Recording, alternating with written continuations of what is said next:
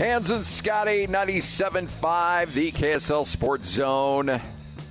Trade deadline is looming. Couple trades coming.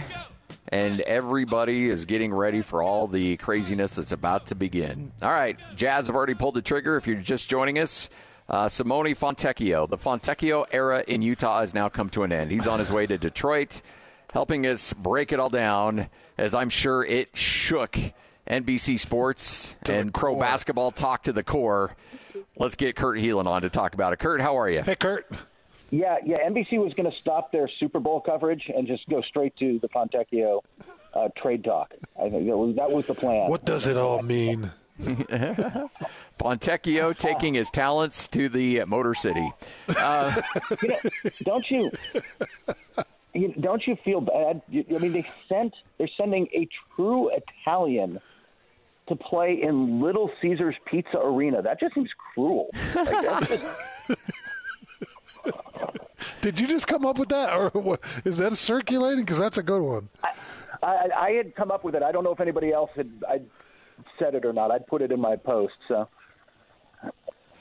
So yes, Simone, we know you're used to high-level Italian and Italian pizza, but let's talk about this thing called a deep dish square Detroit-style pizza. I'm sure you'll love it. With cheese dripping down sides. I like Detroit-style pizza, but it's not I Italian. do too.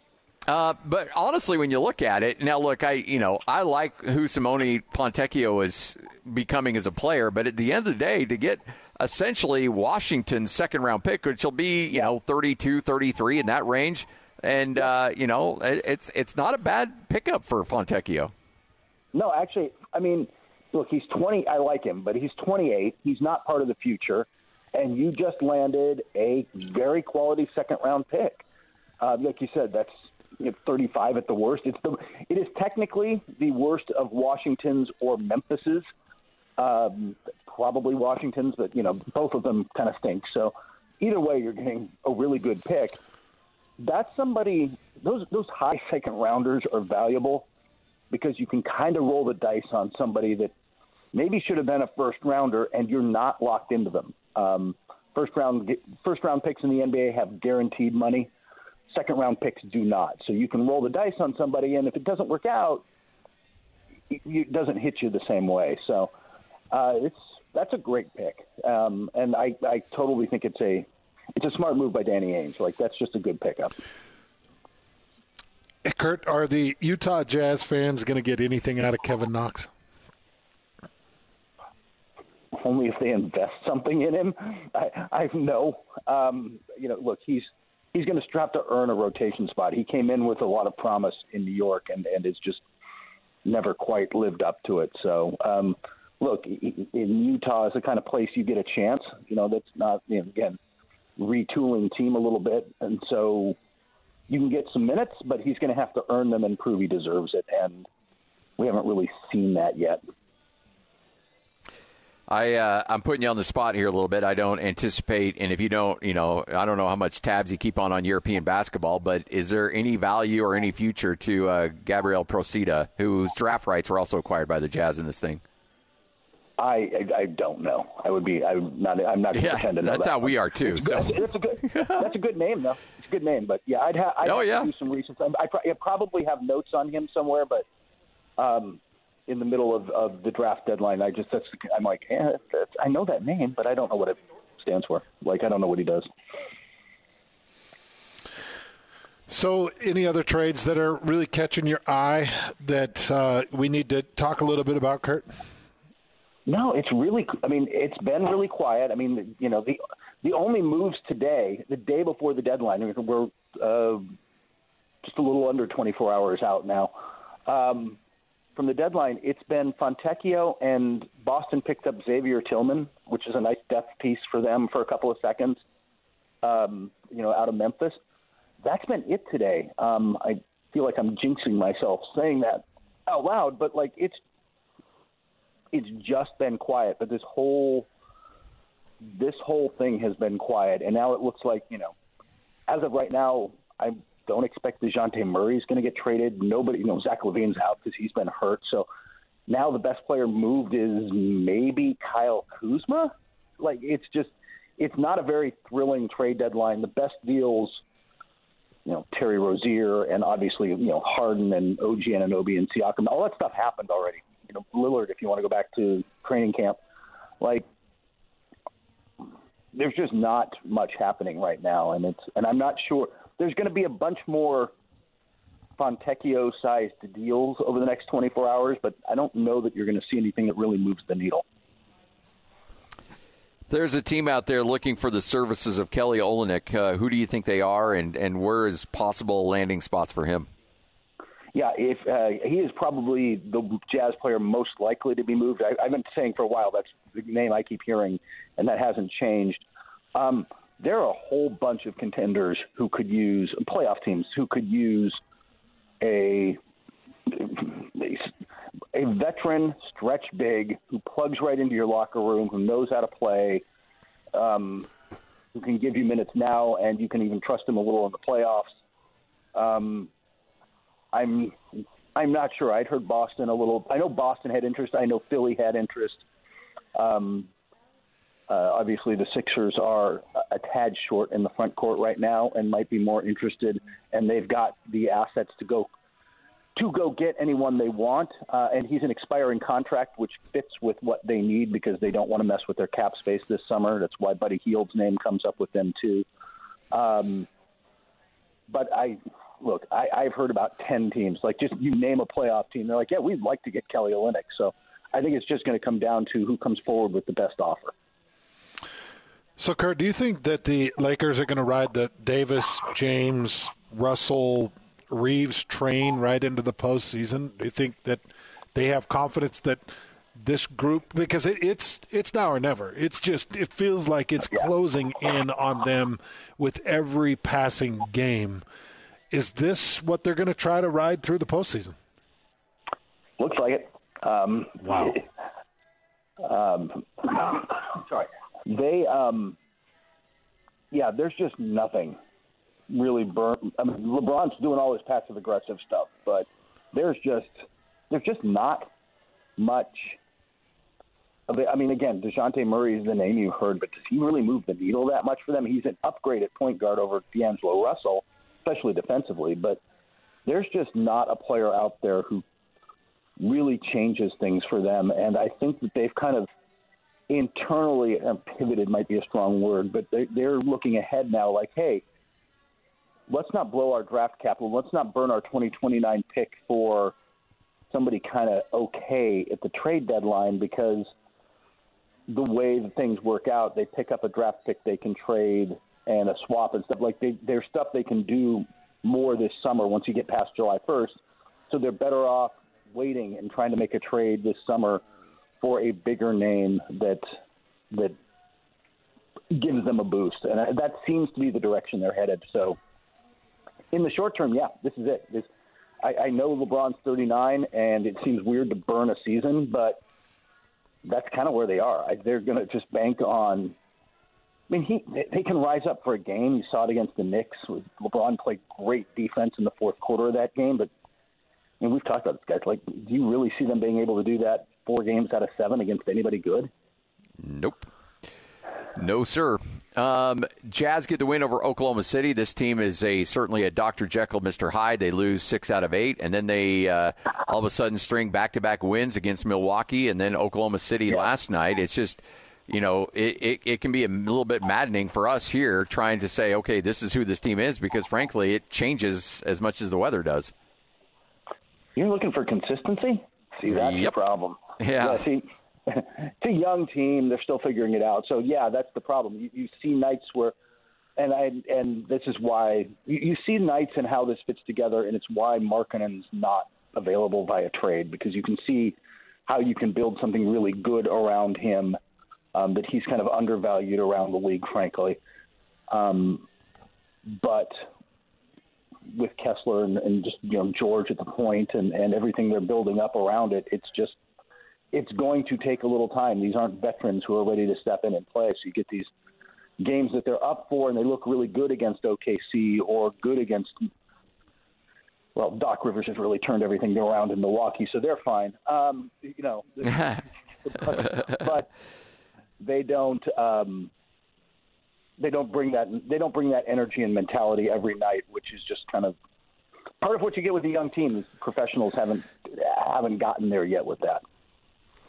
So, Kurt, I feel kind of bad for Joel Embiid because he's dealing with another meniscus and a procedure there in his left knee. And you and I both know that, what are we talking now, 3-4 different meniscus procedures, and those meniscus can be a real killer over a period of time, dealing with arthritis and constant pain. And does this one worry you a little bit about Joel Embiid? I mean, I know he misses his second MVP opportunity because he's not going to hit the 65, but outside of that, does it worry you about him and what his future is?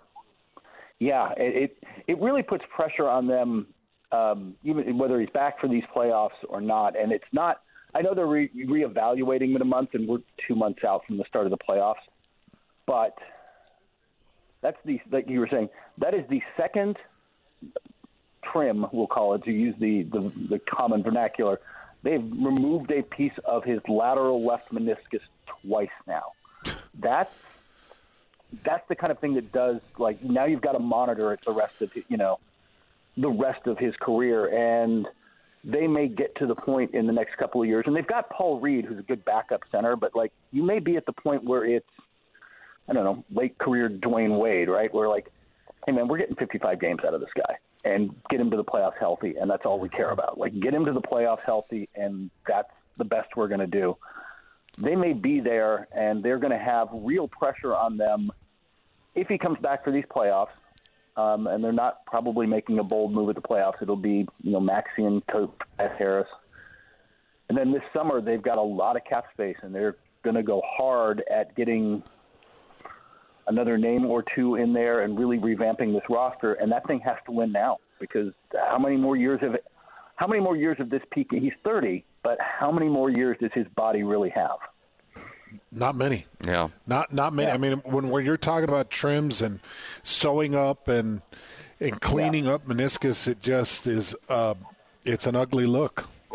Yeah, it's two on that same piece of meniscus, the lateral left, and that's not getting into the right and everything else. Like it's, and I mean, his foot and ankle and knee issues go back to. I mean, look, and frankly, he would have, if you had said now, if you knew now when he was in the draft, how he turned out, he'd still probably go number one. Like he would have gone number one at the time.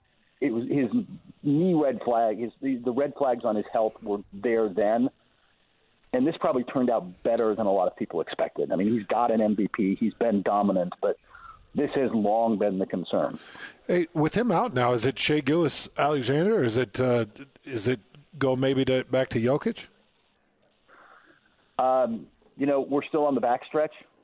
Maybe starting to turn for, hit the turn and move towards home. So I think they're the two clear front runners. But there's a long way to go between them, so we'll see where it lands. I think that, I had Shai slightly ahead of Jokic at the midway point, but I had them basically on the same tier with Embiid, frankly, almost on another tier. So it's those two, and then a step back to Giannis and Doncic and Tatum and Kawhi Leonard had better be in that mix, and I'm probably forgetting somebody off the top of my head. But there's just a really good group, so we'll see if one of them climbs up. I mean, if Kawhi keeps playing like this and the Clippers get the 1 seed, he's now in the conversation at least. So yeah, it's there's a long way to go, but I think Giannis and SGA are 1-2, and I'm not sure who would climb into that category outside of maybe Kawhi. I'm not sure who would climb into that category because it's not Tatum.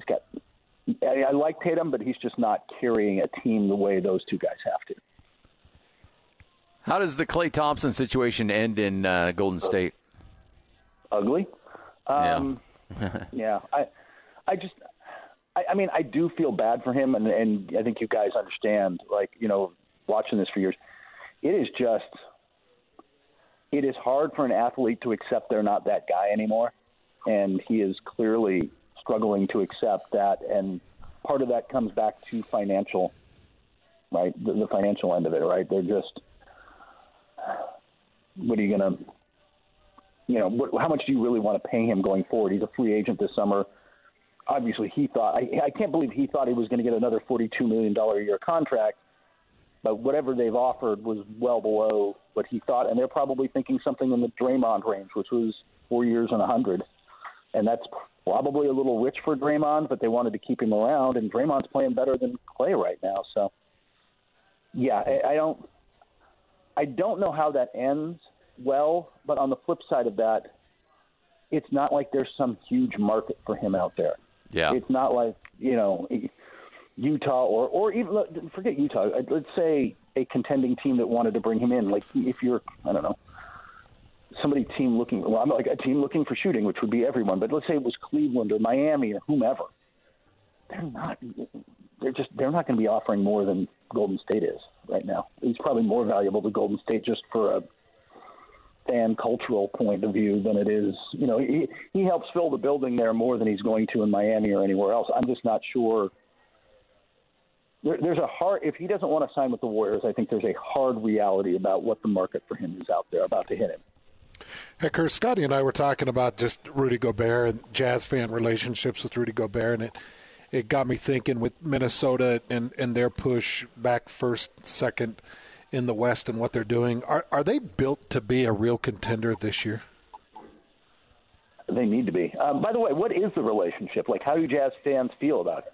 I think it's really good. Well, I think Jazz fans will always have a special place in their heart for Rudy Gobert. Donovan Mitchell, maybe not so much. That didn't end as well. That was they would hope, as we would hope. But Rudy, because everybody knows Rudy wanted to stay. Rudy wanted to be here. And if you show Jazz fans you actually want to be here, then they will love you forever, regardless of where you end up at. Yeah. I think Minnesota, not only can they kind of win this year, although I'm a believer that you kind of have to learn how to win a little bit at the highest level. And Rudy has played at that point before, but Towns hasn't. Karl Anthony Towns hasn't, and Anthony Edwards hasn't. So I think there's some learning curve there in a West with Denver, with a Clipper team that hasn't won as a unit, but Kawhi has. They've got guys with experience and a great coach. So I'm not sure that they're ready to knock on that door yet, but there's pressure on them to do it faster than, say, Oklahoma City, because Oklahoma City's all young, right? Like, Shai Gilgeous-Alexander's their oldest guy.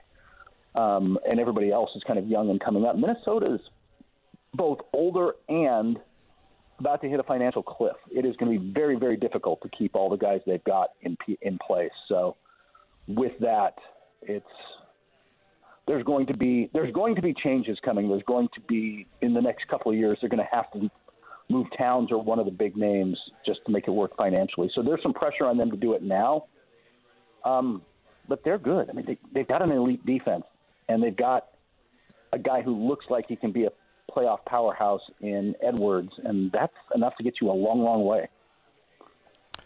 Well, we always appreciate the time. Thanks for hanging out with us, and we'll do it again next week. Should be a fun one tomorrow, and hopefully, just for entertainment purposes, we see some movement. It just doesn't seem like it's going to happen, though. No, it's been pretty quiet. I'm not optimistic. Funny, I think I'm starting my winners losers column after the deadline, with losers being fans, because it's just awesome. Not that thrilling, man. All right, we appreciate it. Thanks. All right, we'll see you. You're the best, Kurt. Thanks. There he is, Kurt Helin, NBC Sports and ProBasketballTalk.com.